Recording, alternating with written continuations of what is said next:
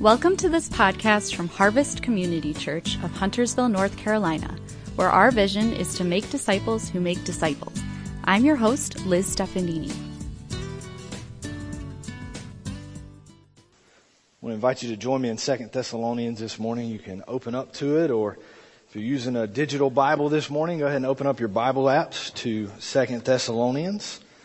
You heard Jerry say each week in this Living Letters series, we are going to be looking at one of the letters that Paul wrote while he was on his missionary journeys in the book of Acts.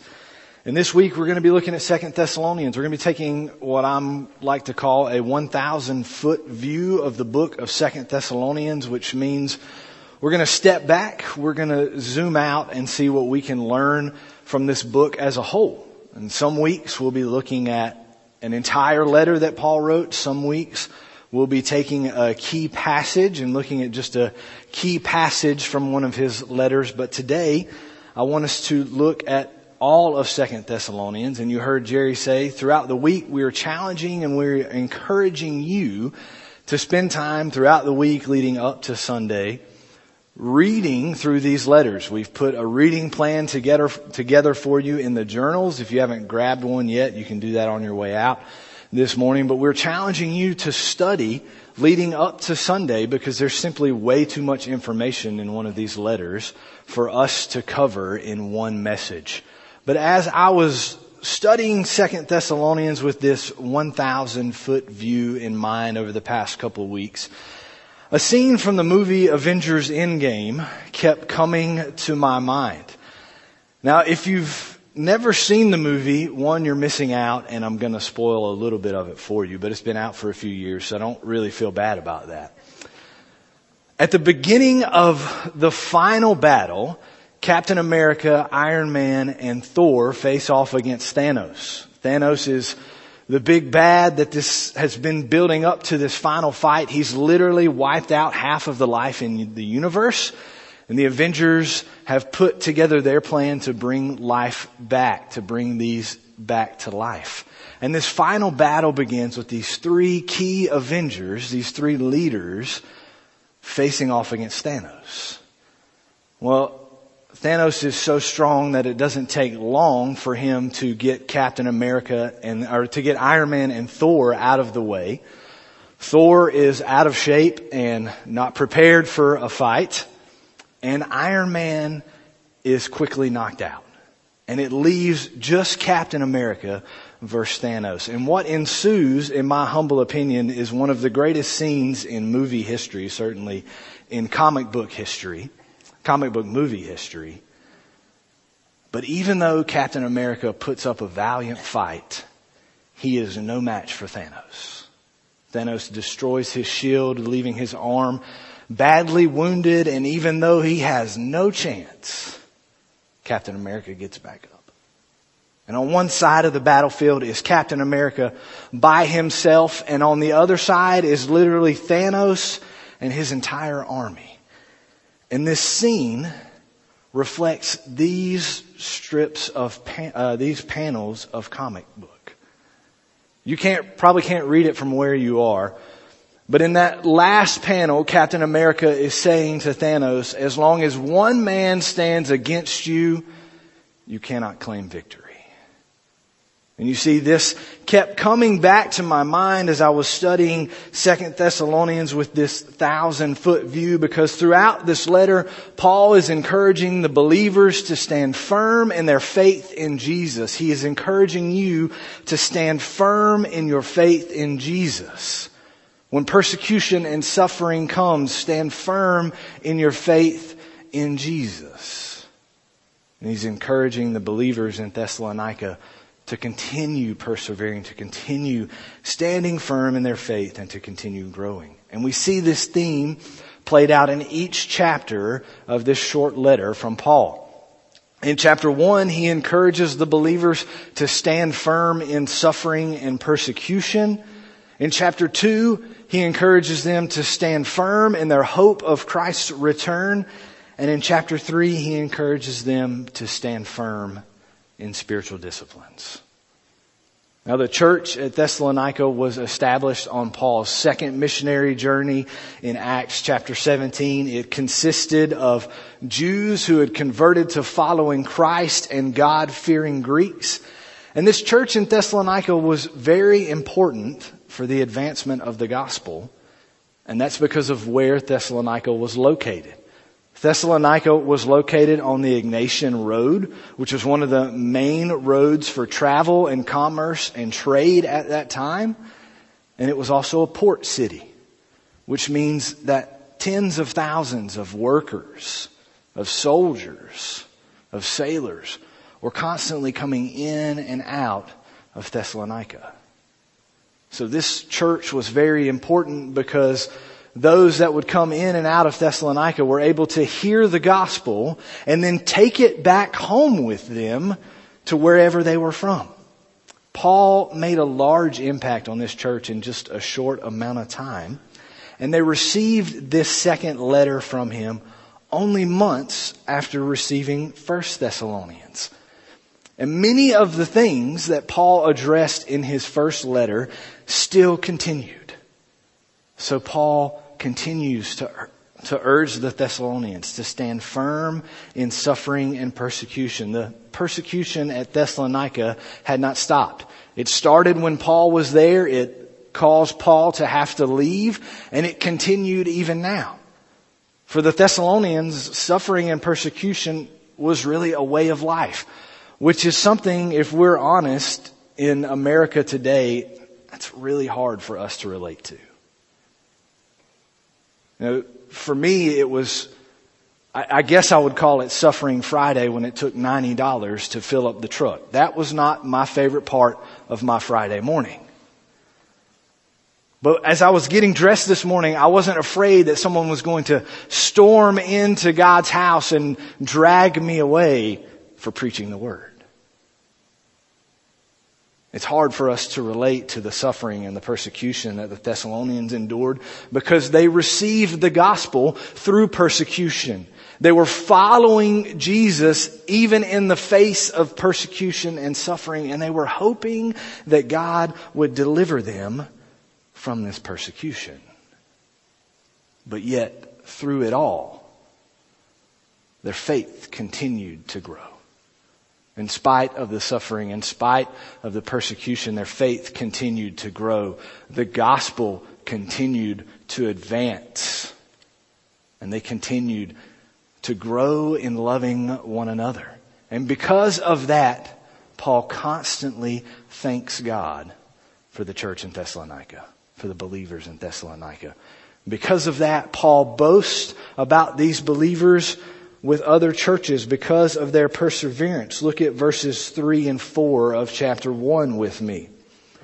It reads, "We ought always to thank God for you, brothers and sisters, and rightly so, because your faith is growing more and more, and the love all of you have for one another is increasing.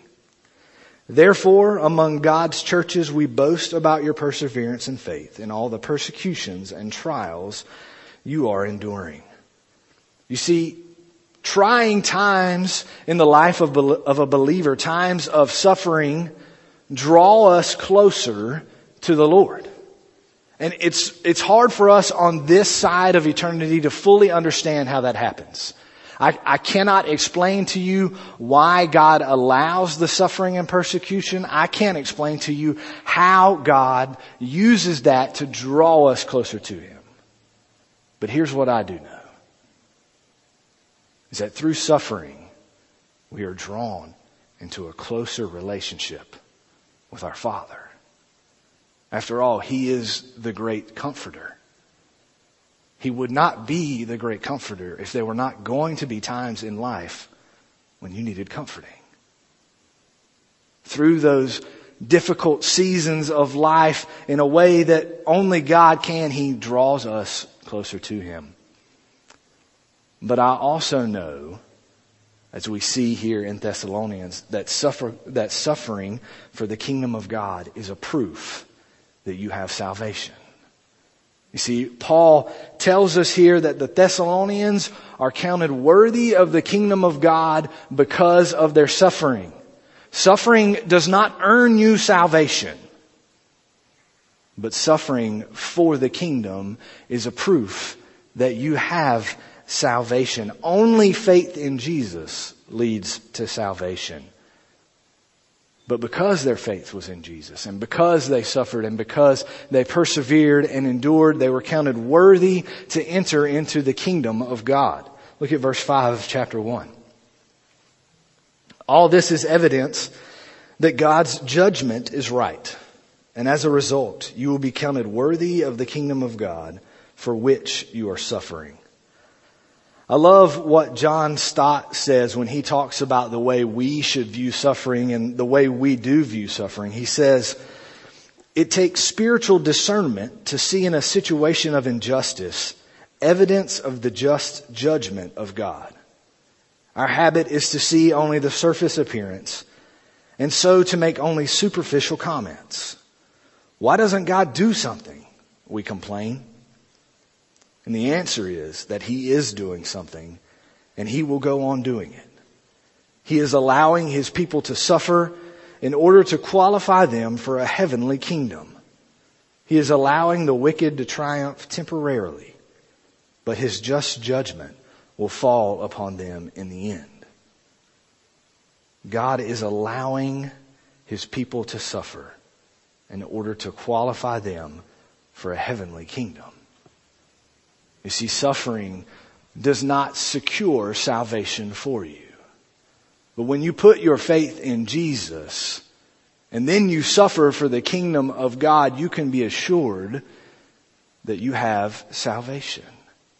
After all, Jesus is our example to follow. We cannot expect to enjoy the glories of Jesus and not also expect to suffer with Jesus.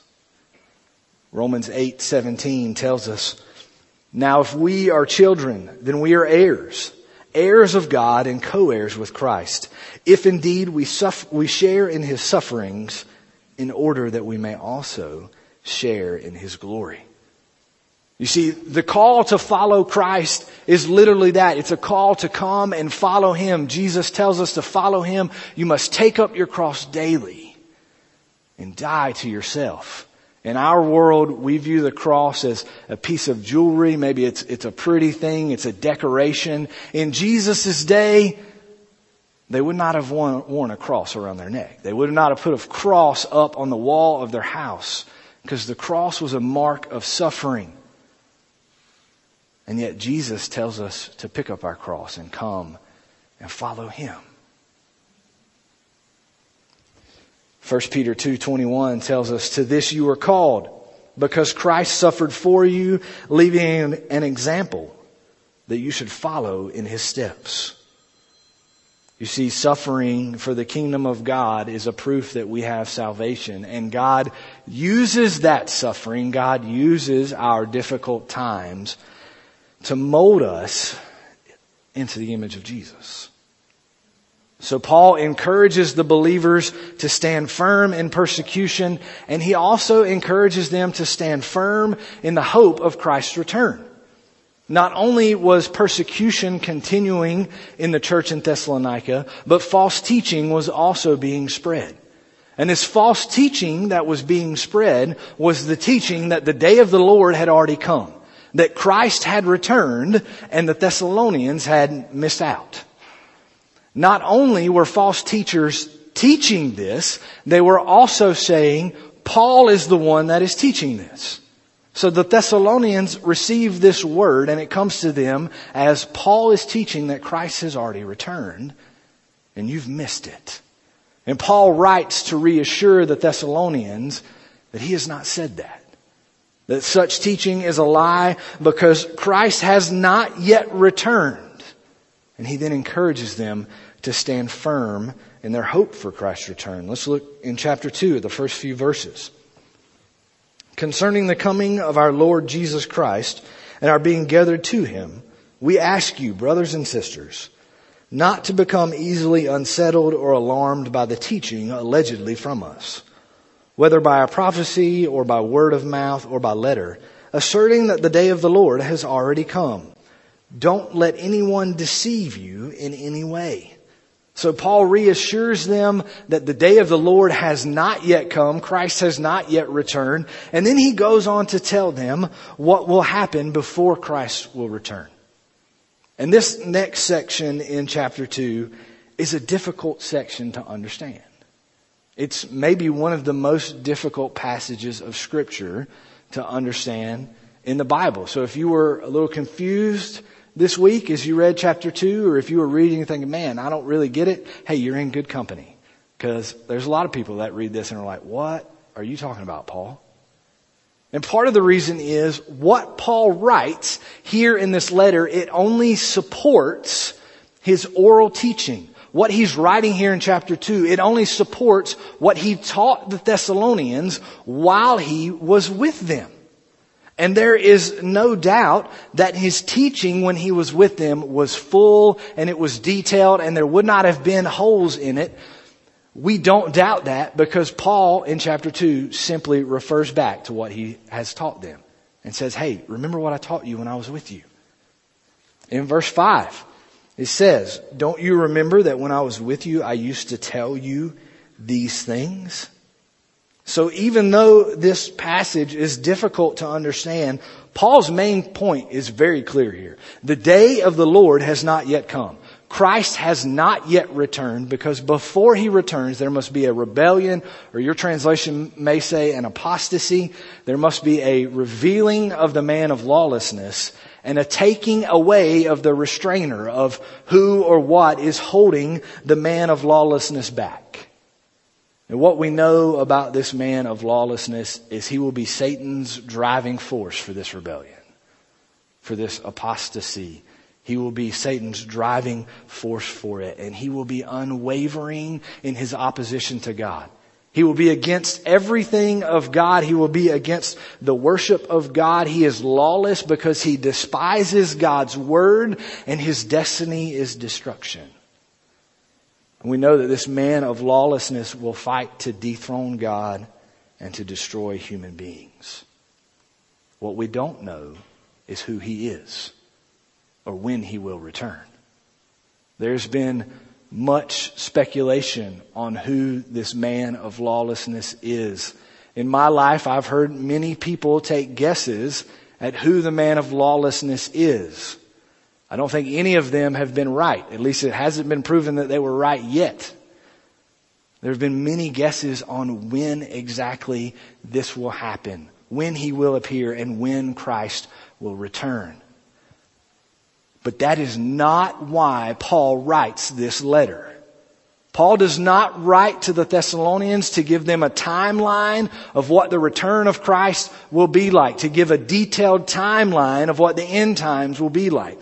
Paul writes to encourage the Thessalonians to remain firm in their hope for Christ's return. And here's one of the reasons I believe he writes this way. If we become focused on who this man of lawlessness is, if we become more focused on determining when Christ returns than who Jesus is, then we only distract people from knowing Christ. We only distract people from serving Jesus. We only distract people from loving like Jesus loves. So let us stand firm in the hope of Christ's return. Look with me starting in verse 3 of chapter 2. Don't let anyone deceive you in any way, for that day will not come until the rebellion occurs and the man of lawlessness is revealed, the man doomed to destruction. He will oppose and will exalt himself over everything that is called God or is worshipped, so that he sets himself up in God's temple, proclaiming himself to be God. Don't you remember that when I was with you, I used to tell you these things? And now you know what is holding him back, so that he may be revealed at the proper time. For the secret power of lawlessness is already at work, but the one who now holds it back will continue to do so till he is taken out of the way. And then the lawless one will be revealed, whom the Lord Jesus will overthrow with the breath of his mouth and destroy by the splendor of his coming. The coming of the lawless one will be in accordance with how Satan works. He will use all sorts of displays of power through signs and wonders that serve the lie, and all the ways that wickedness deceives those who are perishing. They perish because they refuse to love the truth and so be saved. For this reason, God sends them a powerful delusion so that they will believe the lie, and so that all will be condemned who have not believed the truth, but have delighted in wickedness. You see, Paul's point is clear. The day of the Lord has not yet happened. Christ has not yet returned. So he urges the believers to continue to hope in Christ's return. And the reason he does this is because what you hope for, it drives you. It gives you focus. It affects your decisions. It affects other things that you do. Growing up, my dad had Jeeps. So as a kid, my dream car was a Jeep Wrangler. And I hoped so much when I turned 16 that my dad would buy me a Wrangler. But he wouldn't, because at that time they were easy to turn over, and he said, I'm not buying you a Jeep for your first vehicle. So all through high school and college, I hoped that one day that I, like my father, would have a Jeep Wrangler. And so for years I dreamed of everything that I would do, the ways that I would customize my Jeep, just what my dream Jeep would be. And then in 2014, I finally bought a Jeep Wrangler. And I set out to customizing it and making it exactly what I hoped for it to be. In fact, I put almost as much money back into the Jeep customizing it as I did when I paid for it. I put a lift kit on it, and I put bigger tires and bigger wheels on it. And of course, when you have wider tires, you have to have wider fender flares. So I put bigger fender flares on it, and I redid the interior, and I put a new top on it, and I put a new front and rear bumper on it, and I put a winch on the front, and my dad bought me some KC lights to go on the front of my front bumper, and it was beautiful. It was everything that I hoped it would be. And then in 2017, I met Kayla. And I began to hope for new things. And one of those new things that I began to hope for was a 4-door truck. So that when we have kids and we go to the beach for vacation, we can pile in the truck, throw the stuff in the bed, and we can head down to the beach. You see, the result is parked out in the parking lot today. But there were some obstacles to me getting my new hope and my new dream. One of those obstacles was Kayla needed a more reliable car before I could buy my truck. My mom graciously gave us an old Ford Fusion when we got married. It was such a blessing for the first 2 years of our marriage, but it also had 250,000 miles on it. So it was not something that we counted on putting kids in one day. So, to be able to have my new hope, I sold my old one. I sold the Jeep, we bought the Subaru, and we started saving for the truck. And as soon as we had a down payment, I, at probably a very annoying rate to my wife, began looking for trucks. Probably close to a daily basis. And you see the result out in the parking lot. You see, what you hope for drives you. It focuses you. It determines your decision making. Which is why Paul urges the Thessalonians to continue to hope for the return of Christ. So I want to ask you this morning, where is your hope today? What are you hoping for today? And I don't mean just a new car or a new job or for a relationship to work out the way that you hope that it will. We praise God for those things. They're great. But where is your hope for life? Where is your hope for salvation? Where are you placing your hope for the forgiveness of your sins? Maybe you wouldn't say it out loud, but you're just hoping if you're a good enough person at the end of your life, the Lord will let you into heaven. You'll be able to earn your way in if you're just good enough, if you do just enough good things. My friend, you cannot do enough good things to earn your way into heaven. Or maybe your hope is in just making enough money to get all the stuff you want, all the things you want in life, and then you'll be satisfied. You cannot buy satisfaction. You cannot buy your salvation. It only comes through Jesus. Or is your hope today, like the Thessalonians was, firmly in the life and the death and the resurrection of Jesus Christ? In His sinless life, in His death on the cross that paid the price of the sins for the world, and in His resurrection that brings us eternal life. You see, the Thessalonians were able to endure suffering and to endure persecution because their hope was firmly in Jesus Christ and in who He is. And to know this hope, to know this life, all you have to do is surrender to Jesus and begin to follow after Him. So Paul, in chapter 1, he urges the Thessalonians to stand firm in persecution and suffering. In chapter 2, he urges them to stand firm in their hope of Christ's return. And then in chapter 3, he urges them to stand firm in spiritual disciplines. Paul now urges the Thessalonians to stand firm in prayer. He asks them to pray for the gospel and to pray for himself. He asked them to pray that he would be delivered from wicked and evil men. But before he asked for prayer for himself, he asked them to pray for the gospel to continue to advance and to be received. You see, Paul is totally dependent upon God for both of these things, because Paul knows that only God can save him from these evil and wicked men, and he knows that only the Holy Spirit of God can lead people to salvation. Only the Holy Spirit can lead people to receive the truth of who Jesus is and to put their faith in Him and follow after Him. And so the way Paul asks for prayer here in the Greek is actually in the present tense. So Paul is asking for the Thessalonians to continue on praying for the gospel to advance. He's asking for them to make praying for the gospel advancing and being received a priority.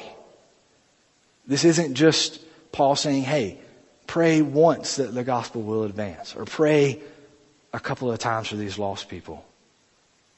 During our prayer service at 9:30 this morning, Nathan led it, and we spent part of that time praying for the salvation of the lost. And it's so easy for us to pray, maybe for a little while, for someone that we know that doesn't know Jesus. Maybe for a week or two we're faithful to pray for them. But then, as so often happens, and I'm guilty of this myself, we kind of fall off. Other things come up in life, and maybe we stop praying for that person. And yet Paul says, keep praying. Don't stop praying for the advancement of the gospel and for people to put their faith in Jesus, because hope only comes through Jesus. Look at verses 1 and 2 of chapter 3. They read, "As for other matters, brothers and sisters, pray for us that the message of the Lord may spread rapidly and be honored just as it was with you. And pray that we may be delivered from wicked and evil people, for not everyone has faith." And finally, in this letter, Paul urges the believers not to be idle. And when he says don't be idle, he's not just saying, hey, don't be lazy. Apparently there are believers who just didn't work. They didn't work to provide for themselves. They didn't work for the betterment of the community. And Paul is urging the believers to lovingly work hard as Jesus did. To follow Christ's example by working hard for the glory of God. So what does that look like? Students, that looks like working hard in school and doing your best, even if you don't like school. It doesn't mean you have to get straight A's and be perfect, but it means you work hard and you do your best so that when your friend comes up to you and says, hey, why are you working so hard? You can say, because of my Savior. And you have an opportunity to share the gospel with them.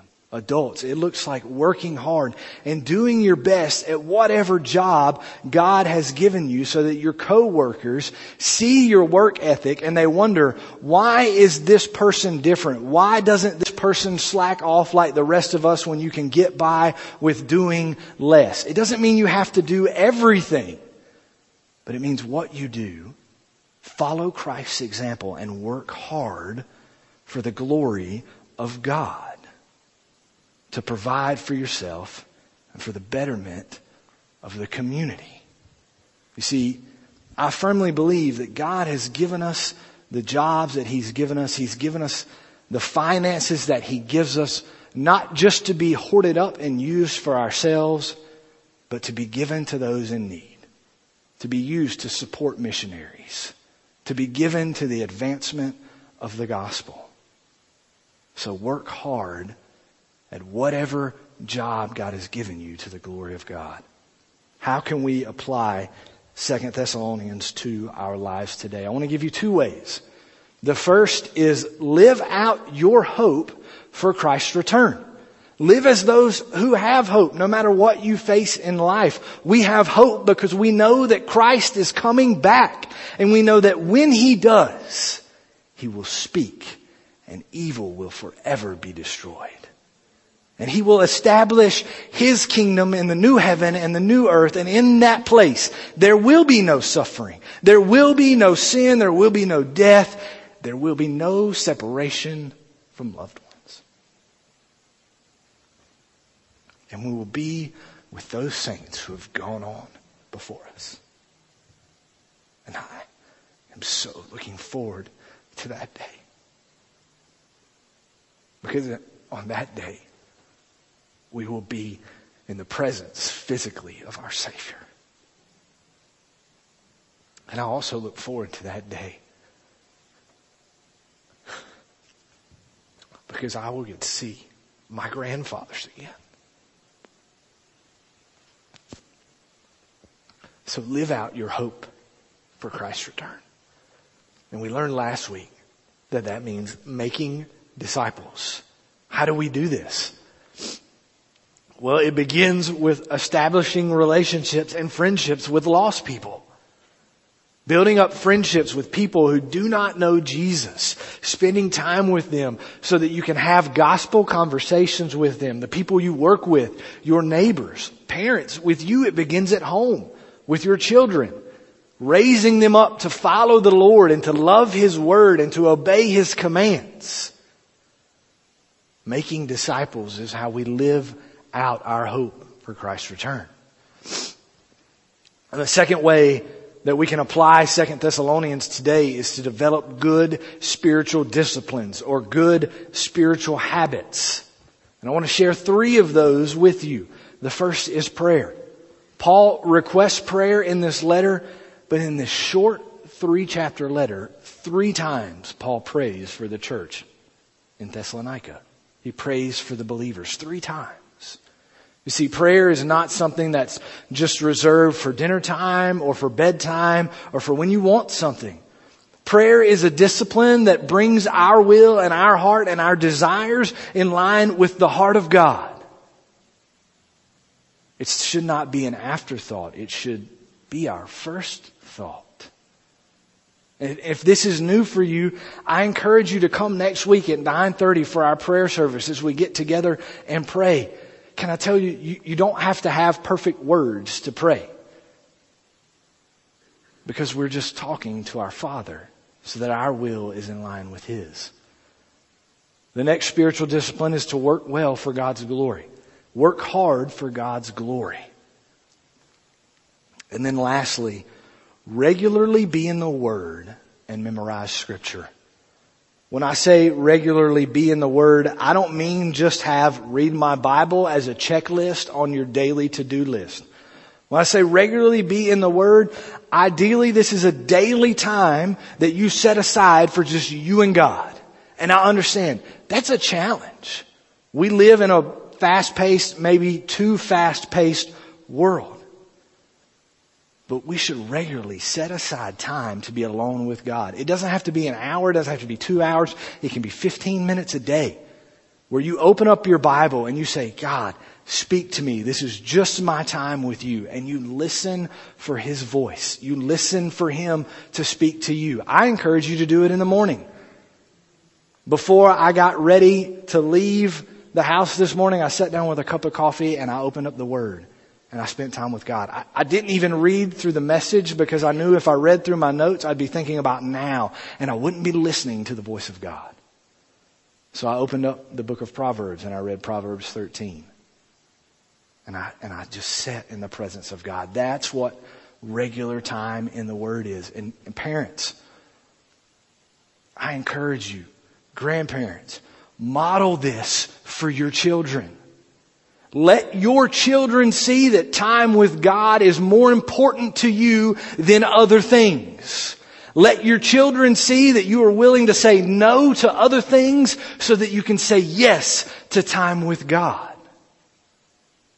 Because if they don't see it at home, if they don't see you doing it, it won't become a discipline and a habit for them. Don't count on me, your youth pastor, to be the main one to teach your children to open up the Word and spend time with God. They only get to see me do that maybe a week out of the year at summer camp. Let them see you do that. And as you spend time with God in the Word, memorize Scripture. Hide God's Word in your heart so that you will not sin against Him. Thanks again for joining us today from Harvest Community Church. This podcast is also available on our website, harvestcharlotte.com. Please go there if you want to send a question or comment, learn more about our ministries, or find out how you can donate to support the podcast.